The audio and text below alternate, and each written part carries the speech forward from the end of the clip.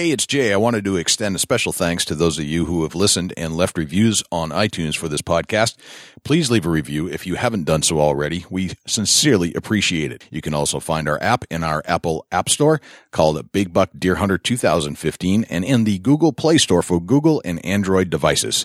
Thanks for your support and enjoy the show. Big Buck Registry's Big Buck Deer Hunting Podcast, episode number 129. Steve Esker, How to Kill Multiple 200-inch Giant Whitetail Bucks.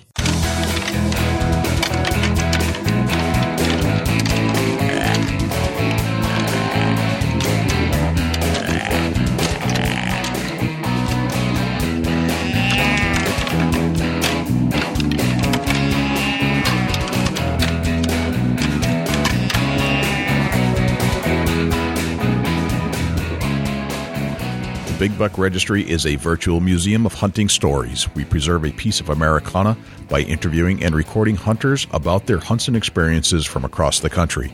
And who knows, maybe we'll learn a thing or two along the way that'll help us take our hunt to the next level.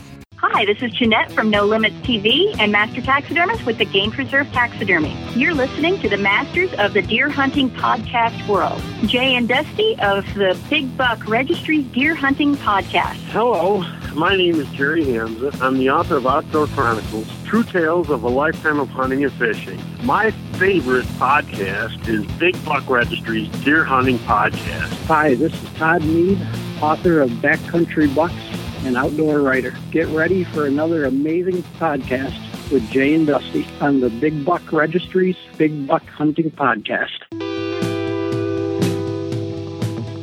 Welcome to another episode of the Big Buck Registry's Big Buck Deer Hunting Podcast. I am back again. My name is Jay, and on the other mic is my good friend Dusty Phillips. What's happening, my friend? Man, we got a show lined up tonight, Jay. There are very few men in the world, or women, that have shot multiple 200-inch bucks. No doubt about that. You know, and it's going to be one of them shows where I think that you're going to learn quite a bit, and it's going to be a whole lot to take in about how he grows beautiful, beautiful, mature whitetails here in Ohio. Mr. Steve Esker is going to join us. Yes, and Steve is one of the premier and most talented deer hunters that I know. He's got a formula, and as we on our quest to break down and dissect the things that world-class deer hunters do, Steve is at one of the pinnacles of this category. We've talked to some great deer hunters recently, for sure, and Steve is right there with all of them. His basement is just full of some of the largest deer known to man. Yeah, you know, it's he's going to tell you that he's a trophy hunter, and that's what he does. He tries to grow maximum antler growth and capitalize on what he's built there, you know. And when you take pride in what you're going to harvest or kill, and you put 110% into it, and you spend the time doing what he does, and you spend the money and chase the deer and actually go in and kill the deer that you said you was going to kill. And it's not just happened once. It's been consecutive. Tremendous. Just tremendous. That's phenomenal. Yeah. His formula is just off the charts. And I don't know if I can do what he does because I'd like to, but I don't know if I could because of the time constraints. It takes serious planning. I mean, quite frankly, not only that, you need a team, and you need to have it organized and be able to lay it out the way you want it to be, and you got to be able to chase it. And we're going to hear in this podcast all the methods to grow and mature whitetails, and how to go about capitalizing on where they're living. And not only are they in big woods and out in the country, but they're urban deer or monsters too. And it's a proven fact right here talking with Steve. Absolutely. So before we get to Steve Esker and start figuring out what he's got going on, we're going to open up a new segment this week, Dusty, and it's going to be the Deer News with Jim Keller, our latest addition to the Big Buck Podcast. Yeah, and everybody, we hope you welcome Jim aboard and enjoy what Jim has to talk about in the Deer News. So here's Jim Keller with the news. For the Big Buck Registry, this is Jim Keller with this week's Deer News. This week we're going to be talking about chronic wasting disease. It's near and dear to my heart as a topic because it was recently discovered in my home state of Michigan. So as a result, I've been doing a little research on this, and then even last week, a new case was reported in Michigan. Chronic wasting disease was first identified in captive mule deer in Colorado as far back as 1967. It was a disease that predominantly affected captive deer, but over the years has been found in free-ranging deer. CWD was first found in Michigan in 2008 in a captive deer herd, but there were no other cases until just this past year. So far, 4 deer in the state of Michigan have been found to have chronic wasting disease, and they're all free-ranging deer. The most recent one was discovered or identified last week as part of a program where hunters in the area where the original chronic wasting disease deer had been found were bringing their deer to DNR check stations to be analyzed to see if they had the disease. Through that process, about 3,700 deer were brought in. Out of the 3,700, one has been reported to have the chronic wasting disease. Chronic wasting disease has been found in 20 states in the U.S. and 2 Canadian provinces. It's most widespread right now in the West, but it has worked its way east. And so a few facts that we all need to know is that it's really a disease that affects the deer's central nervous system. It not only affects whitetail deer, but it also affects elk and moose. It attacks their brain and creates small lesions in the brain that eventually result in their death. It's typically transmitted through direct animal-to-animal contact with saliva, urine, feces, blood, carcasses of infected animals that die and then infect the soil. They can get it through eating grass that's infected. If you're hunting and you think you might see a deer that you're concerned about its behavior, some things to look for in a deer with CWD are loss of body condition or emaciation, change in behavior since there's a loss of fear of humans. Oftentimes deer with CWD are hit by cars because they're just kind of oblivious to what's around them and they really don't fear anything. They'll exhibit loss of bodily control and movements, and they often drool and salivate excessively. The impact of CWD is still being understood, but we do know that it spreads easily through the herds. It will affect their population. So far, there's not many studies done on just what it's going to mean long-term to deer. There's a recent study, though, in Wyoming, kind of the first of its kind, that determined that right now chronic wasting in one part of Wyoming is killing 19% of the deer herd annually, and they anticipate that within 40 years it could eliminate that deer herd. Now, that's the first study that's been done, and it was done by the University of Wyoming, a graduate student there, and is really the first of its kind. What's a safe approach for hunters in handling venison that could potentially be contaminated with CWD? Well, first of all, if a deer looks sick or acts strange in any way, don't eat the venison. When field dressing a deer or handling the carcass or bones, be sure to wear gloves, even in an area that's not known to have CWD. Avoid eating parts of the deer like the brain, spinal cord, eyes, spleen, tonsils, lymph nodes, and you really don't even want to handle those parts if you can avoid it, because those are the parts of the deer that are most likely contaminated with the disease and would have the prions that spread it. Right now, there's no known risk to eating venison with CWD, but again, if you know the deer has been contaminated, don't eat it. But it doesn't mean that we need to stop hunting and eating venison, at least based on what's known today. If you have any ideas for future topics or have questions about this topic, please email me at jim@bigbuckregistry.com. For the Big Buck Registry, this is Jim Keller with the Deer News. All right, thanks to Jim for the news. And without further ado, here's Steve Esker. Steve Esker, welcome to the Big Buck Registry's Big Buck Deer Hunting Podcast. How are you, my friend? Not too bad. How you guys doing tonight? We're having a great night, man. We're talking to you. Yeah, well, there you go. Good to talk with you, Steve. Yeah. Well, Steve, in our quest to break down world-class deer hunters, we'd like to talk to you tonight and see how you go about your day in the woods and see if we can learn a few things. That's cool. Yeah, no problem. Fire away. Cool, man. Where do you call home, Steve? It's Ohio. I actually live in Ohio, but Columbus is pretty much what I call home. Okay, very nice. And have you been there for your entire life, or is this a place that you moved to from somewhere else? No. I grew up in northern Ohio, Fremont, Ohio, near Polk County. Okay. I'm a big-time walleye fisherman, so born right there by Lake Erie. Awesome. I've heard some really good things about that spot. So you've been exposed to the land of the giants from day one. This is kind of a thing you've known your entire life. Yeah. Not really my entire life. I grew up in northern Ohio. We don't have many deer in the area. We do down in central and southeast Ohio. I've been located here in the Columbus area for almost 20 years. I graduated college. And, so I kind of grew up, if we shot a buck, that's great. But, those just taste. Gotcha. And how do you go about, or how did you learn how to deer hunt? I mean, you've been exposed to it for a while, but is there somebody that you would credit to your deer hunting education, or is it something that you flew solo and just kind of taught yourself? Did it all on our own. I've got a twin brother, Scott.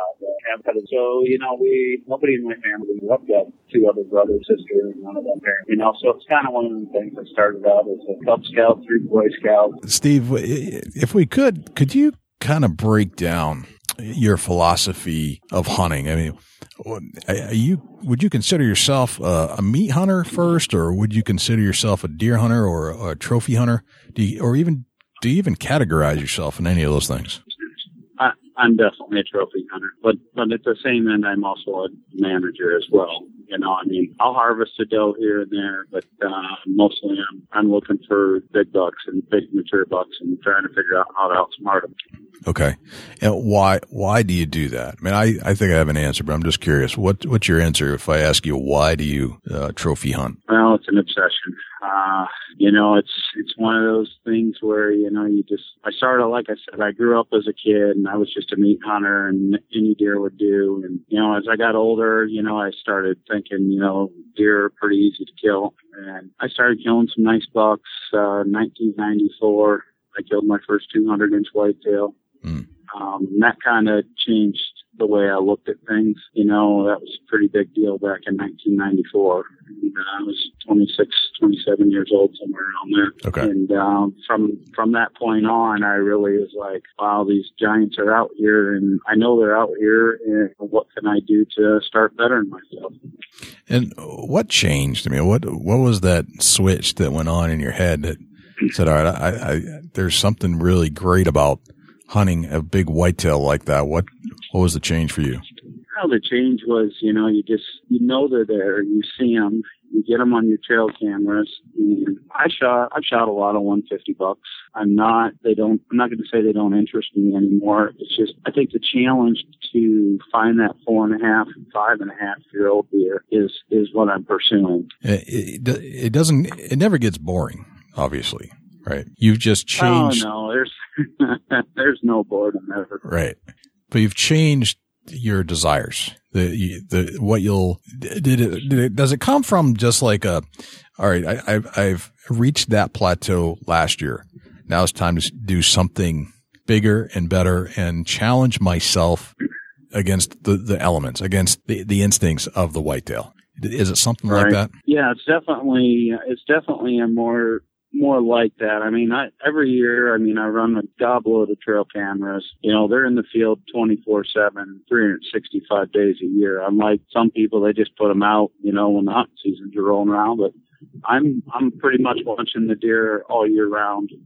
A lot of my off-season scouting is what's more important than in season. And, I'm running 58 cameras in the field right now between me and my brother and a couple buddies.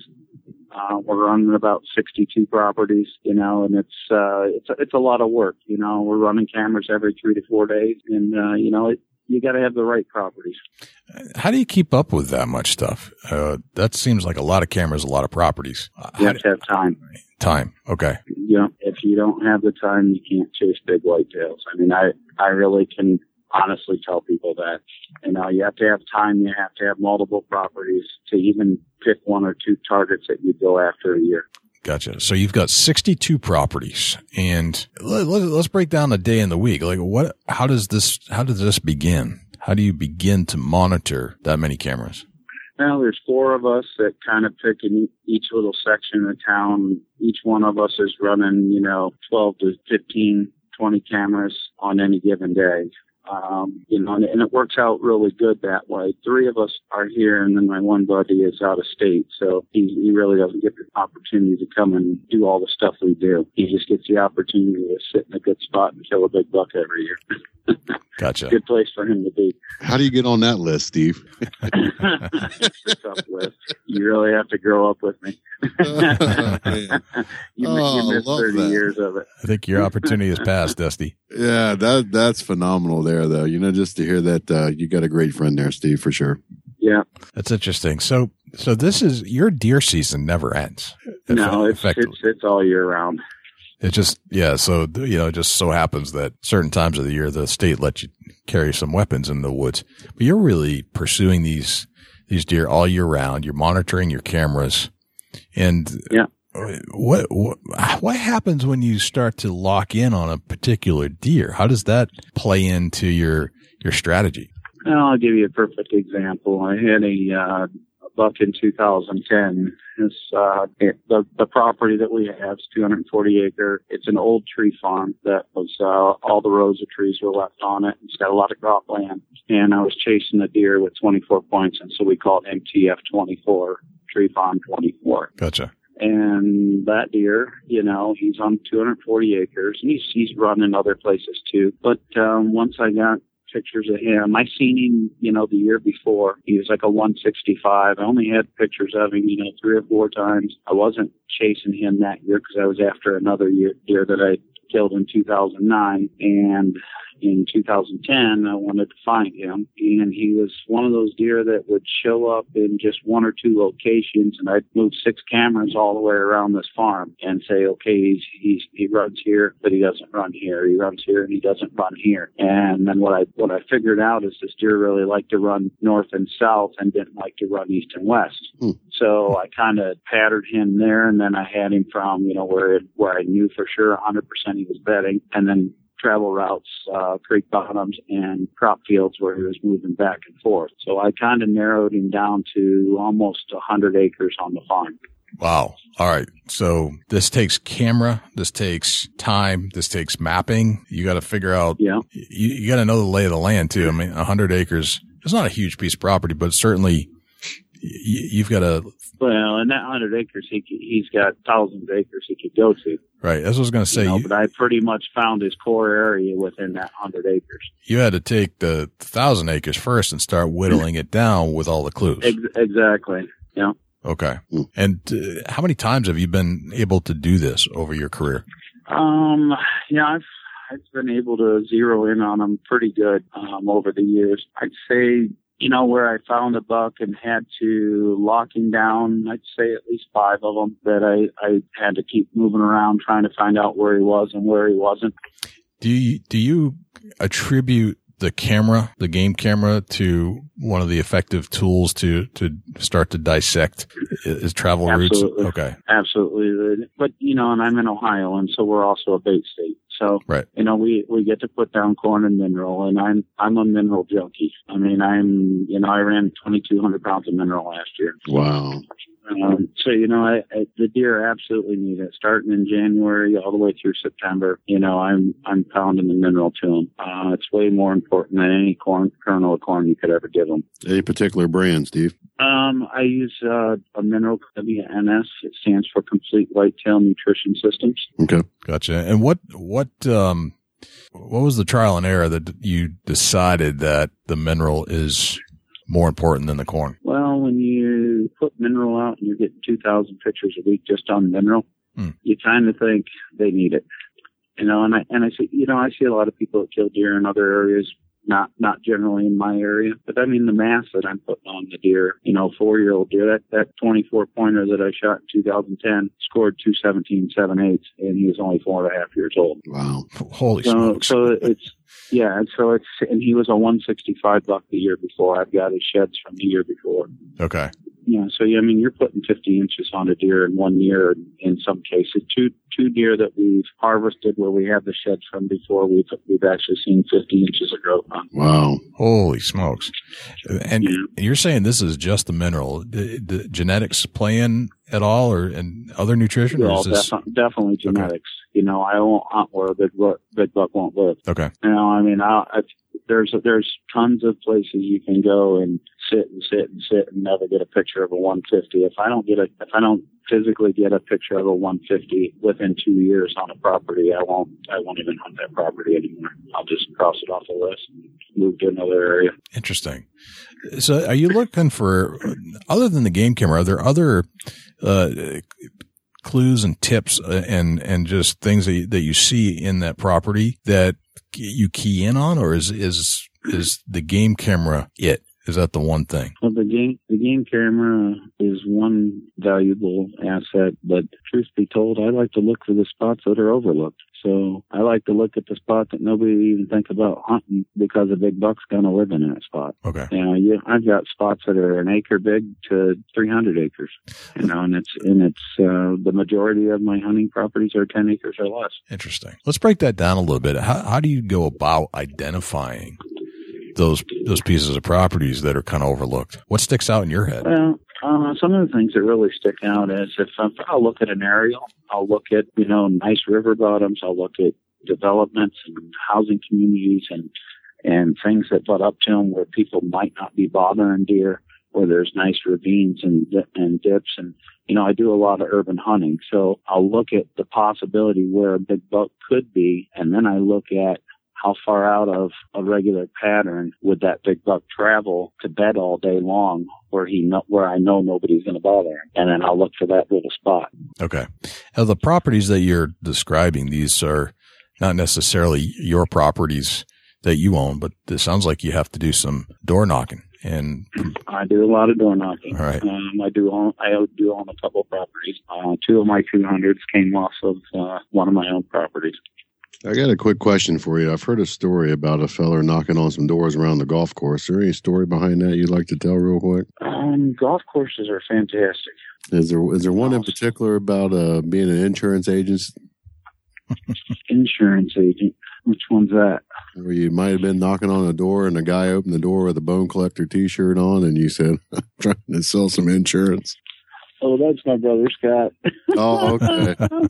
Yeah, right. Yeah. Tell us that story, Steve, if you could. He went to knock on the door to get a permission, and the guy answers with a Bone Collector shirt on. So immediately you're like, well, I'm not going to ask for hunting permission because this guy hunts, and I don't want to key him off to what I might be after. So. Those things happen sometimes, and that was just luck that the guy answered the Bone Collector shirt and he knew to say, oh, I'm selling insurance. I was talking to Ed Wade a little bit about you guys, and I thought maybe it was for you, Steve, but it's for your brother. No, it was Scott. Yeah, that was Bummer. last year. He was chasing a 190 buck that he killed on the third day of the season last year, and it was just funny. He needed to get in somewhere in that backside with the southwest wind in his favor. So. That's funny. So he had to do some quick thinking on his feet to back out of there. Yeah, and sometimes that happens. You never know who else is a hunter. Right. Yeah, and you definitely don't want to tip them off what you're after. Right. Steve, let's talk a little bit about how you go about obtaining permission. And I think everybody's got a different strategy. What's yours? How do you approach a landowner? Do you wear certain clothes? Do you have a certain script that you go through? How do you do that? Absolutely. I'm never going to go to a landowner without being at least almost well dressed. Dockers and a nice shirt. I don't want to show up in. Sometimes I'll go in jeans if I still have a nice golf shirt or something on. But, sometimes you just want to have a little more respect to the landowner to show them that you're a clean-cut individual and really getting permissions is not that difficult. And how do you go about it? Say you knock on the door. What's the first thing you say when they open up? Usually you introduce yourself and you talk to the landowner and you kind of figure out if they're gonna be, disgruntled or if they're gonna be happy. And you kind of can judge which way the conversation's gonna go. And even the ones that answered the door disgruntled, I've got a good personality. My brother's got a good personality. We're both in sales, so we deal with people on a daily basis. Okay. And one thing about talking with people is you just kind of trying to find that thing that's going to make them at ease. And you get them to start talking and opening up, and you get a lot of no's. But you'd be surprised at how many no's work into something else. I'll give you a perfect example.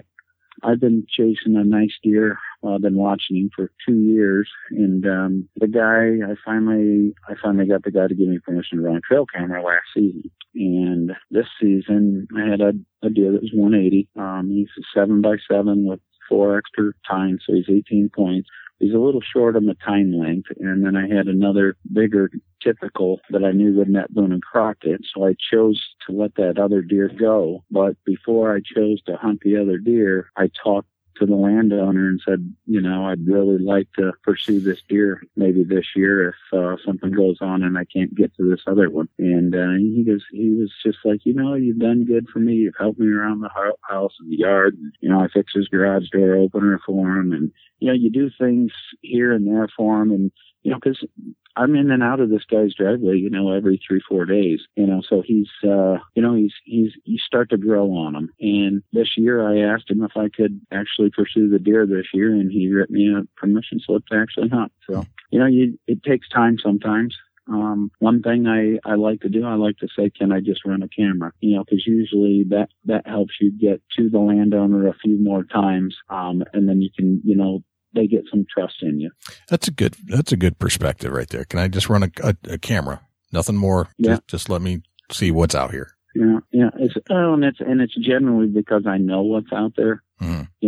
I've seen them in a bean field. I've seen them, I've seen the deer elsewhere, but I know I've already done my aerials and my homework, and I know that I need to set, one thing I do is I always set every set. If I'm only going to be able to hunt a property, it's always going to be on the west side of the road, so the southwest wind is in my favor, and we're predominantly a southwest wind coming across Ohio. I'd like to be able to hunt 70% of the days. Okay. Very interesting.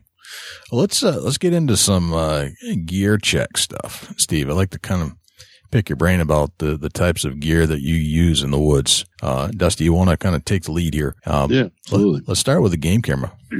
I use multiple game cameras. The best cameras for longevity is by far the Moultrie. I like the 880 series, the older model. The 990 has been good. They're on the pricey side. They have their problems like all game cameras do. But they lack a little bit in the trigger, on the pictures. They lack a little bit in the quality. They try to make them more smaller and more megapixels, and I think they need to go back to plain Jane technology and go from there. But the thing I like about the Moultrie is I'm getting 4 seasons in the field, never pulling it out. So, and I'm not getting that. I run some coverts. I like the coverts for video mode. It's fantastic for video mode. The MP6 is a great camera in the blackout. And I've recently been using the cheap $39 camera from Wildview from Field & Stream and Dick's Sporting Goods that they have on sale right now, and it's a fantastic camera. It's got great battery life. It takes good pictures. It takes many pictures. So I'm having good luck with that camera as well. When you talk about battery life, how many pictures are you normally taking with a camera, Steve? I'd say half of my setups are getting 1,500 to 2,000 pictures a week. And how many pictures do you think you're doing on batteries? One set of batteries? As it gets colder, you get less pictures. I'm probably changing batteries out every 3 weeks. Gotcha. Are you doing recyclable or rechargeable batteries, or are you just buying batteries? I went that route, and you're running too many cameras. I've tried all the lithiums. I've done all that route, the lithiums. There's no gain from it. You go to Sam's Club, you could buy 48 pack of batteries for $18. You just get used to that. You're going to have a $500-600 battery bill a year. Right, yeah, it makes sense. If you want to chase it, you got to use it. Let's get in a little bit about your hunting camouflage. Let's run through your camouflage setup. I'm not particular to anything. The mossy oak patterns are all nice. I've got some Sitka gear that I like to wear in the springtime for turkeys. But I'm not, camouflage isn't really that important. Cause most of my kills are from a ground blind and I wear black. So, black and blue jeans in a lot of cases. No kidding. Yeah. Makes sense. Talk about ground blinds. What kind of ground blinds are you setting up? I'd say the majority of them are pop-ups, but I've got a couple of rednecks. I've got a monster shadow hunter on my property, 6x10. I might as well move a satellite dish and TV and a couch in there because it's so roomy. But it's a pretty nice blind, and that one sits about 12 feet. The rednecks are up 10 feet. And then all the rest of them are just pop-ups here and there. So you're saying that some of them you've got them up on like a pedestal? Yeah. Yep. Homemade pedestal, or you purchased a pedestal? The rednecks come with the platform, and the Shadow Hunter, I built the platform for it. Gotcha. Okay. Let's get in a little bit. You got a backpack that you carry to the woods, will you? I do. Let's run through what you got in your backpack. Depending on how big the trip is, if I'm going out west or in Mexico or something, mule deer hunting, I'm taking a bigger pack, and that pack is a Sitka gear pack, and my smaller pack that I hunt locally is Tenzing. If let's say you're hunting whitetails in Ohio, what are you packing? The smaller pack. Yeah, what do you got in the pack? I've got a Canon XA10 camera. I have burnt calls. I got a rattling antlers, extra batteries, binoculars, rangefinder, you name it.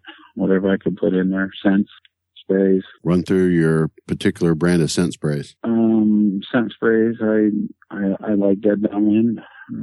Seems to do pretty good. I use my ozonics religiously. As far as deer scents, I really like the Evercomb and the DS1. You said Evercomb? Evercomb and DS1. Awesome. You had, how long have you been using the Evercomb? At least 5 years. Gotcha. Okay. It's an awesome product. No kidding. And I like to keep it close. I usually pull the speed stick out of my bag and put it in one of my side pockets.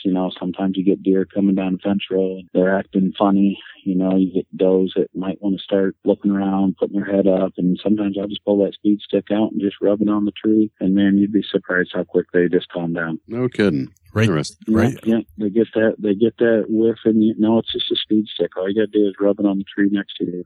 So this is as you're viewing deer come down, you'll literally take out the stick. Oh, yeah. If they come in and they start whipping their head up and smelling around, that they smell something that, you can have every scent product out there and something's still going to escape. And some of these deer are so smart, they smell everything. When you urban hunt, they smell everything on you. Interesting. So the Evercomb comes in like a speed stick where it's almost like a deodorant bar. It's like a deodorant bar, and the VS1 also comes in a speed stick. I use both of them in the speed stick. No kidding. I don't know. I can't recall who the company is that makes them. I just know the two names that I buy. Give me a 1 to 10 scale that's helped you kill a mature buck. I'll give you a 1 to 10. I'll give you a 5 to 6.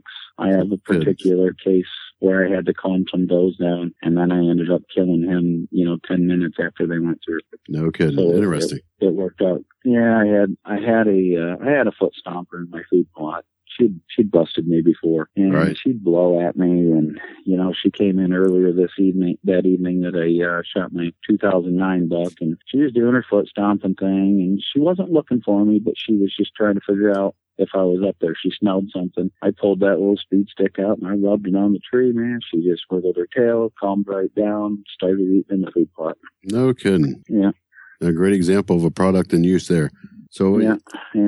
What kind of bow are you shooting? Shooting a Cam-X crossbow. A Cam-X crossbow. Okay. What's the draw weight on that? 175 pounds, 325 feet per second. Wow, that's a fast one. I'm assuming carbon arrow. It's a great bow. Carbon arrow? Yes, it's a carbon arrow. What are you tipping the arrow with? What kind of broadhead? I shoot 100 grain Schwacker. I'm shooting the 3 blades this year. And that's fixed blade Schwacker?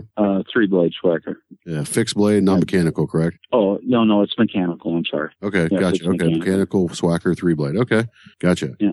Jay, you want to take us on a hunt? Yeah, let's, Steve, if we could, I had a quick question about your game cameras. Do you care if it's like a blackout versus infrared? Do you think that affects the deer? I absolutely do, and all my cameras are blackout. Gotcha. That's what I was wondering. All right, so all the cameras you set up have to be the blackout. Well, this new Wild View, it's not blackout. You can still see the red. Mm-hmm. As long as it's not a white flash, I'm okay with it. Okay. Yeah, it doesn't have to have that black screen in front of it. Gotcha. Okay. But they still see that red light. They look at it all the time. They hear the camera click. But in most of my setups, the deer get used to it. Okay. So they've got some familiarity with the camera itself. Yeah. Right. Yep. They've all grown up on a camera. As much Gotcha. As much as you run a camera, how long do you think that it takes for the whitetail to get adjusted to that camera flash or the sound? to a light flash or to the sound. Sometimes they never get adjusted to it. Sometimes you only get 1 or 2 pictures of them, and you got to move your camera down a fence row to trick him and try to get another picture of them. Gotcha. So that there's a chance that there's some that's smart enough to actually, I don't know if I should say that. There's some deer that won't adapt to it, and you have to actually relocate them. That's right. And that's one of the reasons you keep moving cameras around sometimes to zero in on a core area. Gotcha. Right. Very good. Steve, I was wondering if we could go on a deer hunt with you and virtually and reminisce and go back to one of your most memorable deer hunts that you've ever been on. And I was wondering if you could take us on a play-by-play, like we're kind of sitting on your shoulder watching this whole thing go down. Do you have a particular hunt in mind that might fit that bill? My 2010 deer. Okay. Awesome way that I found him and found where he was at and how to try to time it and plan it. I'm huge on using the moon guide or solunar and the moon phases. I tell a lot of people that, the last 7 deer I've killed, I haven't even hunted 40 days in total in 7 years. So what I like to do is, the reason I run the cameras every 3-4 days is because when your target's there, he's generally there for a couple days. He doesn't move off. And as you start getting into the middle of October, he might be hanging around some does. Right. So if you see him one day, there's a good chance that you caught him on the camera there. He's going to be there tomorrow or the next day. So then I'll try and make sure the wind is right, make sure that, maybe there's a high noon moon. I love the 3rd week of October. It's been very good to me. That particular hunt, I had corn all the way around me in the fields. I had a big 40-acre thicket. This was on the tree farm, and it's very, very overgrown. I'm sitting right in the middle of the thicket, so I could, if they were on one edge, I wasn't bumping them there. If they were on another edge, I wasn't bumping there. I only went 60 yards in, found a nice little oak tree that I could only get in 15 feet. It was a pretty young tree farm. I was running corn and mineral all summer long there. I got the deer in velvet all the time. This deer disappeared on me for 32 days 2 times, exactly 32 days. And it was kind of weird. So I wasn't even pressured to hunt him at all until he showed up again. He showed up on the 13th of October, and on the 14th of October, the 13th, they were cutting the backpack field in the corn. So I figured that's what pushed him into the thicket. And then on the 14th, they were cutting the front field, and I made sure that I was going to get in there and hunt that evening. And this is only the second sit that I had sat for him. And I pretty much have to low crawl into the area, get up in the tree, get situated, get all my equipment in there. And 7:05, he come into the thicket into my area and put him down at 24 yards. Wow. Just like that. So it sounds like you dissected this deer completely. Like you knew more than most hunters would know about a deer. And that was the difference. It is the difference. And I mean, if you ever looked at my annual trail camera pictures, most people are just in disbelief. And they're just thinking, how do you have so many monster bucks on your cameras? And it's just, it's having the right properties and running a lot of cameras and spending a lot of time running them. I tell people I'm 90% scouting, 10% hunting. Okay. And it's probably even less than 10% hunting. So the 2010 deer, what did it score out at? That deer was 217 7/8 gross. He netted 208 and 2.8. Wow, it's amazing. Let's just kind of breaking down a little bit more of this game camera activity. You get a lot of pictures, obviously, and you have tons of pictures. Tons and tons. How do you? What types of tools do you use to sort them out? You're plugging them into a computer. And then what's going through your mind as you're going through picture after picture of does and squirrels and big bucks? How are you categorizing this in your head? Well, it's funny because when I go pull cards, I'll pull, 10, 12 cards at a time.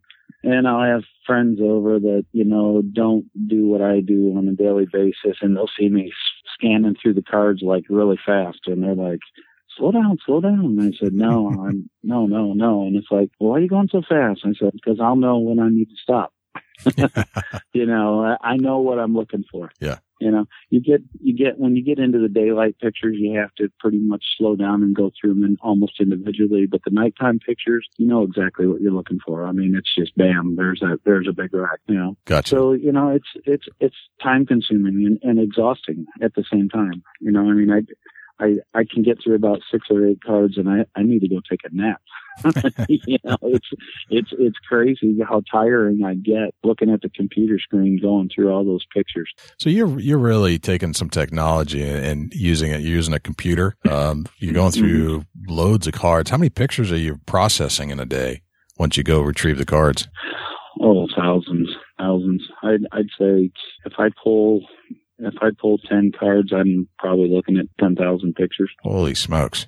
And are you using any kind of special software to sort through this, or are you just looking at the basic computer picture software? I've had to put 2 what's the biggies? What do you call them in computer world? 2 mega storage banks I had to put on my computer because I just had so many video clips and pictures on them that they were just, I couldn't store them anymore. Right. I mean, I'd wear out all my storage space and just have to keep adding and adding, but I've documented year of pictures. At one point in time, you have to say, okay, I know that buck. Let's just document 1 or 2 so I can tell, why was he here? That I can go back and figure out what wind it was and kind of things like that, the temperatures and the moon phase. And that's one thing I really enjoy about the Moultrie cameras because it gives you that information on your camera, and a lot of the other ones don't. Gotcha. So you're kind of keeping a database of all the other data that Moultrie will keep in there as well. And do you keep notes on a notebook on the side, or are you just kind of making mental notes? I have some mental notes. I know, like especially if he's my target buck, I'm making notebook notes. I'll start writing things down. Okay. Gotcha. So that's a lot of pictures. So 10,000 pictures. I mean, I'm trying to envision this. I go through a few of mine, but I don't have anywhere close to that. And it's mind blowing at times. It's like I said, I've gone to the point where I've got through 6 or 7 cards and I literally, my eyes can't focus anymore. Right. Now, how much time do you spend looking at pictures? I'd say 10 or 12 cards takes me at least an hour plus. Okay. I would have guessed longer than that, but that's not too bad. But yeah. Well, like I said, you get to know what you're looking for. You know what you're looking for. Right. Yeah. You don't stop and look at those. You don't look at raccoons. You don't look at coyotes, You're looking for bone. That's right. Looking for bone. Okay. Gotcha. So a couple of things that I wanted to ask you, Steve, and these are the questions we ask all of our guests, and it's kind of like a rapid fire type situation. How old are you today, Steve? I'm 47. You're 47 years old. Knowing what you know today about life and deer hunting, what would you ask or what would you tell the Steve Esker 27 years ago, the 20-year-old, knowing what you know today? This is a good question. It's a very good question. Yeah. I think if I was trying to tell myself at 20 years old, I would say obtain the right permissions. Don't waste so much time on properties that aren't producing.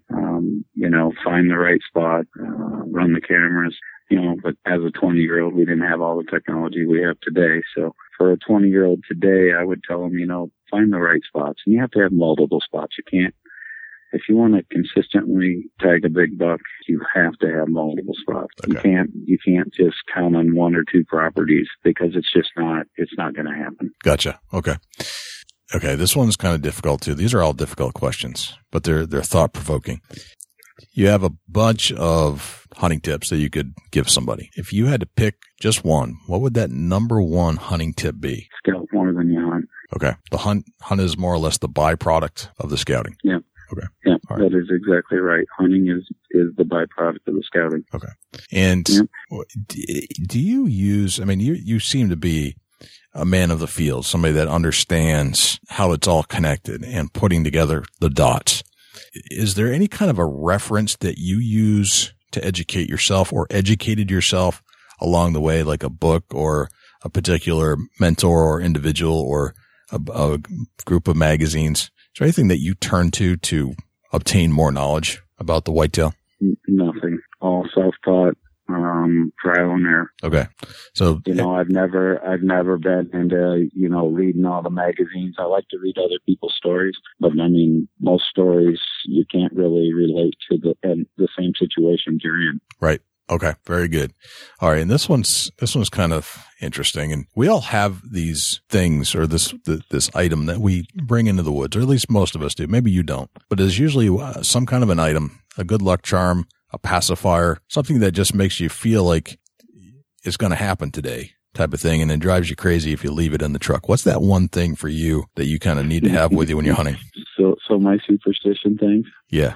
Well, let me tell you, I have this little, it came in one of my dog's toys, and the dog tore it apart, and if you hit it just right, it goes, woohoo! And that's always in my bag. And I'm Can you do that again? What's the sound that it makes? We can play it back. Actually, my hunting bag's in my back seat here, and I can probably hit my bag, and you can hear it.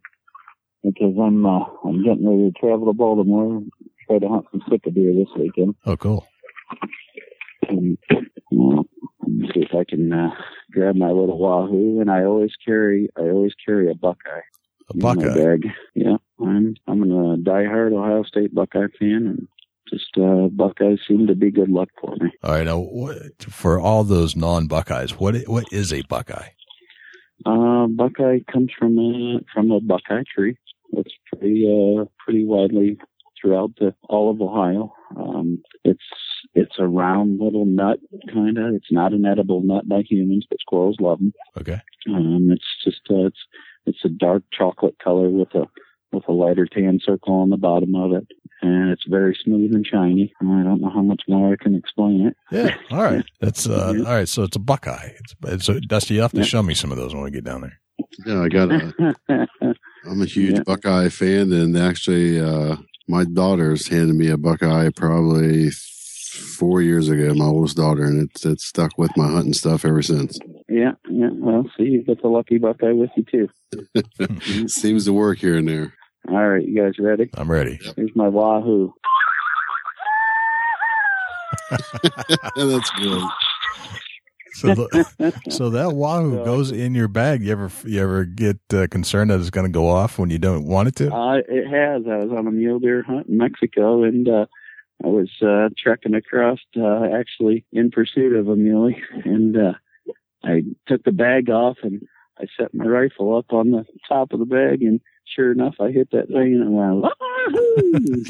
But fortunately for me, the shot was 300 yards away, so it didn't make much bit of a difference. That's fantastic. Excellent. Dusty, do you have any final questions for Steve? No, Jay, I think that Steve covered a tremendous base of topics there and really opened up to us and allowed our listeners to hear words from the horse's mouth. Somebody that's killed several 200-inch bucks. Yes, it's a tremendous feat, Steve. And do you feel like this is a big deal? Because a lot of other hunters looking in are saying this is a big deal. How do you feel about it? It's a big deal to me. I don't, you know how it is with everything, you just, anytime somebody posts something on you, today's hunting world I try to stay out of the social media as much as I can other than my own personal Facebook page because everybody is so hateful. Yeah. You get to a point where every time a big buck falls, the first thing somebody cries is high fence. And, high fence. See that a lot. And it used to get to me really, really bad because I know how hard I work at chasing a particular deer. And it doesn't bother me anymore. I just got to the point where, this is the 15-year-old kid on archery talk that probably don't get in the woods himself and just wants to create problems for everybody. Yeah. What would you say to that 15-year-old? Well, I think because a lot of kids are more into social media. I think it's the younger kids they want to hunt, but they're really not experienced to hunt. Yeah. And they see tons and tons of pictures of big whitetails and, whatever media they're looking at, they're probably looking at a lot of high fence deer. I don't like to slam anybody, but I'd be honest, if I was going to be totally honest, I think archery talk should should change their ways. They need to crack down on it, because that whole site ends up feeling like that they're all PETA people. Right. And that's not good for hunters. We all need to unite. Right. You know, hunter, I'm the first guy if I'm chasing a 200-inch whitetail and the guy next door kills him, I'm the first one to congratulate him. You know, I've learned to move on. I don't get bitter. I'm bumming, but I don't get bitter. You know, he got it done. That's all that matters. Right. I'm with you. I'm in your camp. You got to respect the hunter for his accomplishments, and it's just too easy for social media today to put people down, and it's not fair. It's not fair, because people don't know anything about how hard me and my brother chase whitetails and the time and the commitment that we put into it. Right. I'm going to back that, because you know, I did some months ago, maybe a year ago, and I was talking to Ed Waite, and I'm real fortunate. Me and Ed Waite's got to be pretty good friends. And he calls me and I call him pretty regular. And I know you talk to him quite a bit too, Steve. And, you know, he's a solid person to talk to, and you know, such a scholar and a gentleman, and cuts up and has fun. And you know, when somebody tells me of, you know, Ed Waite's got a lot of knowledge of whitetails. You know, Ed hasn't really killed a big buck, but my gosh, he's had his hands on a lot of big bucks. I think Ed Waite has had his hands on more big bucks than any one man alive. Right. You know, and when somebody of that caliber as Ed Waite tells you that, you know, Steve and Scott Esker are two of the most dedicated whitetail chasers that he knows, that sticks with me and means something. You know, it was definitely something that I wanted to pursue, and getting you on the show. And not only you, but I think here in the near future we're going to try to get with your brother and see if he would join us for an hour, and maybe we can cuss and discuss and get a little more information out of him. I don't have any problems doing it. I think I just did another podcast last night, so I have people regularly calling me and asking me, you know, if we can talk to you, and I enjoy giving out as much information as I can. I want everybody to be successful. If there's anything that I can give that's positive and can help somebody figure out something, you know, I want everybody to be successful. Yeah. And that's something that puts you and your brother, and I'm sure your close friend there that comes out of state and hunts for nothing, you know, that guy. Yeah. I'm sure. Well, let's put it this way. He killed a 177 this year. He killed a 167 last year. Nice. A 183 the year before. Wow. A few 150s. He's on a roll. Yeah, good deal. But you know, that separates you from the rest, you guys from the rest, because you're willing to talk about it, and you're not somebody that gets jealous of another hunter, and that's what we want on the show. Somebody that's willing to talk and kind of break down what you guys do. And you know, for some people that's a struggle and very difficult to pass on. Mm-hmm. You know, it's a lot of time and dedication to the woods for you guys and what you do. You know, and we appreciate you opening up to us. Yes. Yeah, not a problem at all. I was glad to talk to you guys tonight. Steve, I had one last question, and I want to just touch on it a little bit before we let you go, if that's okay. Yep.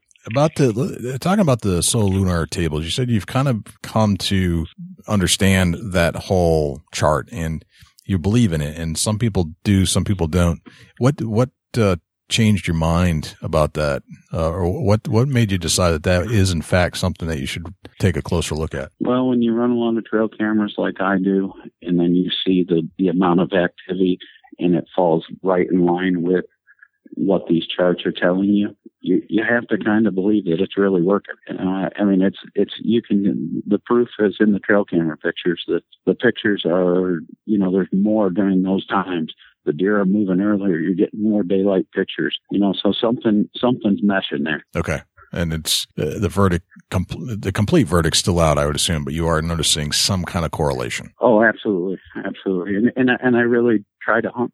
If I'm going to pick, you know, 4 or 5 days in October, I'm going to pick days that are going to be in my favor to be in the stand.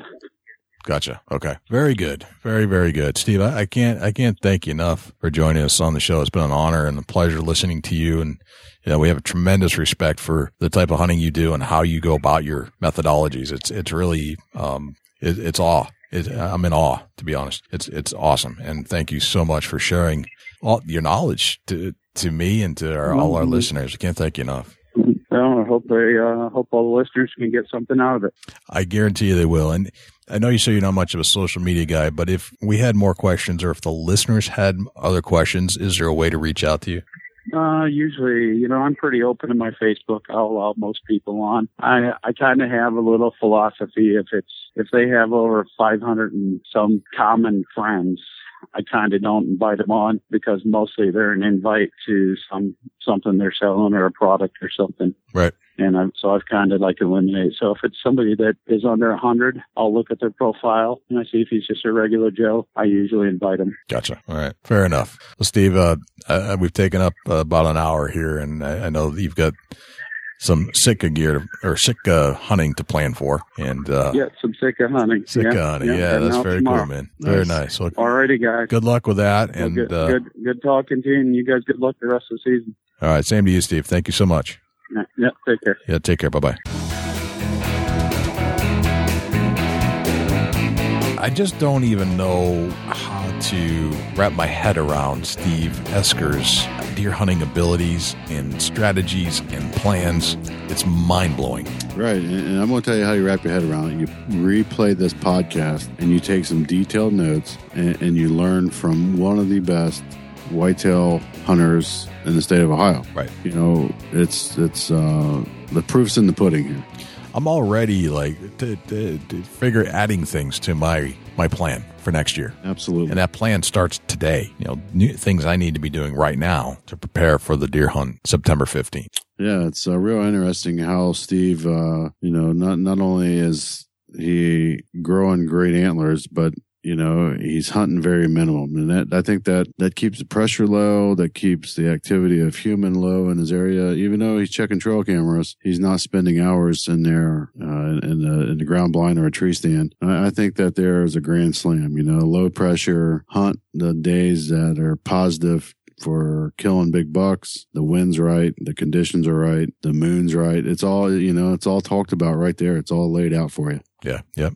It's right there. So if you're looking to pick up any new camera equipment, like game camera equipment, some great sales going on as these retailers are unloading their inventory and, Christmas time and all that stuff. But, because the season's over, they're just trying to dump it. So if you're thinking about buying some stuff, probably right now is a good time. Yeah, for sure. And, thanks again, Steve Esker, for joining us. Thank you to Steve. Learned a ton.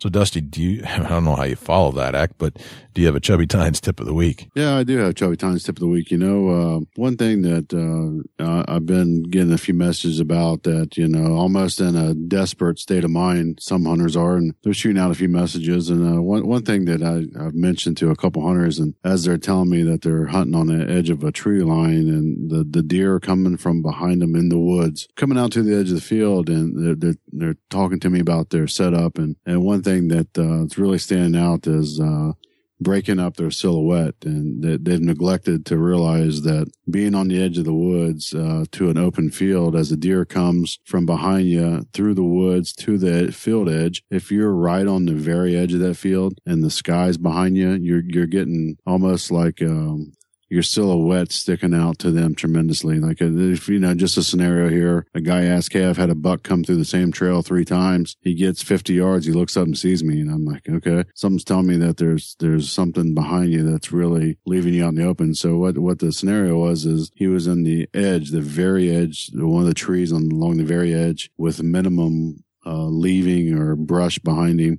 branches, anything that break up a silhouette. So what I requested that he do is that he would go in and he would move in approximately 10 to 15 yards interior of the woods. And that way he's got a few trees behind him, and with a few trees behind you, that'll break up your silhouette and up your chances that deer will not pick you out based on your silhouette in the tree. So that's my Chubby Tines tip of the week. Just be sure that you break that silhouette up if you're along the edge of the woods. Awesome, man. That's a very important one for sure. I've been busted for not doing that. So no, that's a good one. Well, very nice, man. We are on our way to the ATA, hashtag ATA 2016. So if you're going to be in Louisville in town, please, send us a tweet if you could, or shoot us an email, and, hashtag ATA 2016 if you could. Well, man, I think that's been one tremendous podcast interview show. Oh, yeah, for sure. And like I said, thanks again, Steve Esker, for opening up to us. And, I think that the listeners will take their hunt to the next level with a podcast like this one. I agree.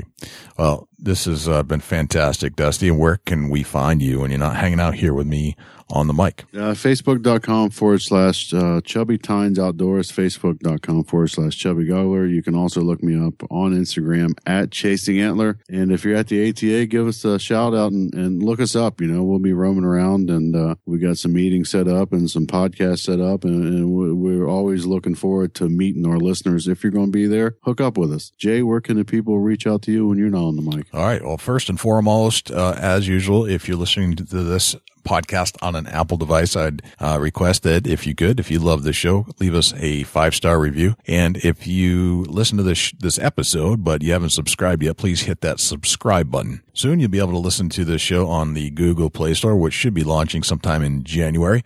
So we're looking forward to that. We have been accepted to their podcast program.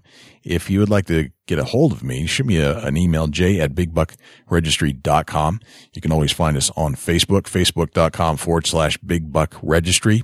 And on that Facebook page, if you would like to be famous for a day and get in front of 200,000 plus diehard deer hunters, please go to bigbuckregistry.com/mybuck, and you will be able to be featured on our page. If you send it in, we review it, and it meets the cut. So there are some criteria to the whole deal. It's not just send it in and we'll post it. There are some things we look at. Yeah, you can find us on Twitter, twitter.com/bigbuckregistry. And if you wouldn't mind, check us out over at the Outdoor Podcast channel, which is also found on iTunes. I think that's a wrap, Dusty. Everywhere, Big Buck.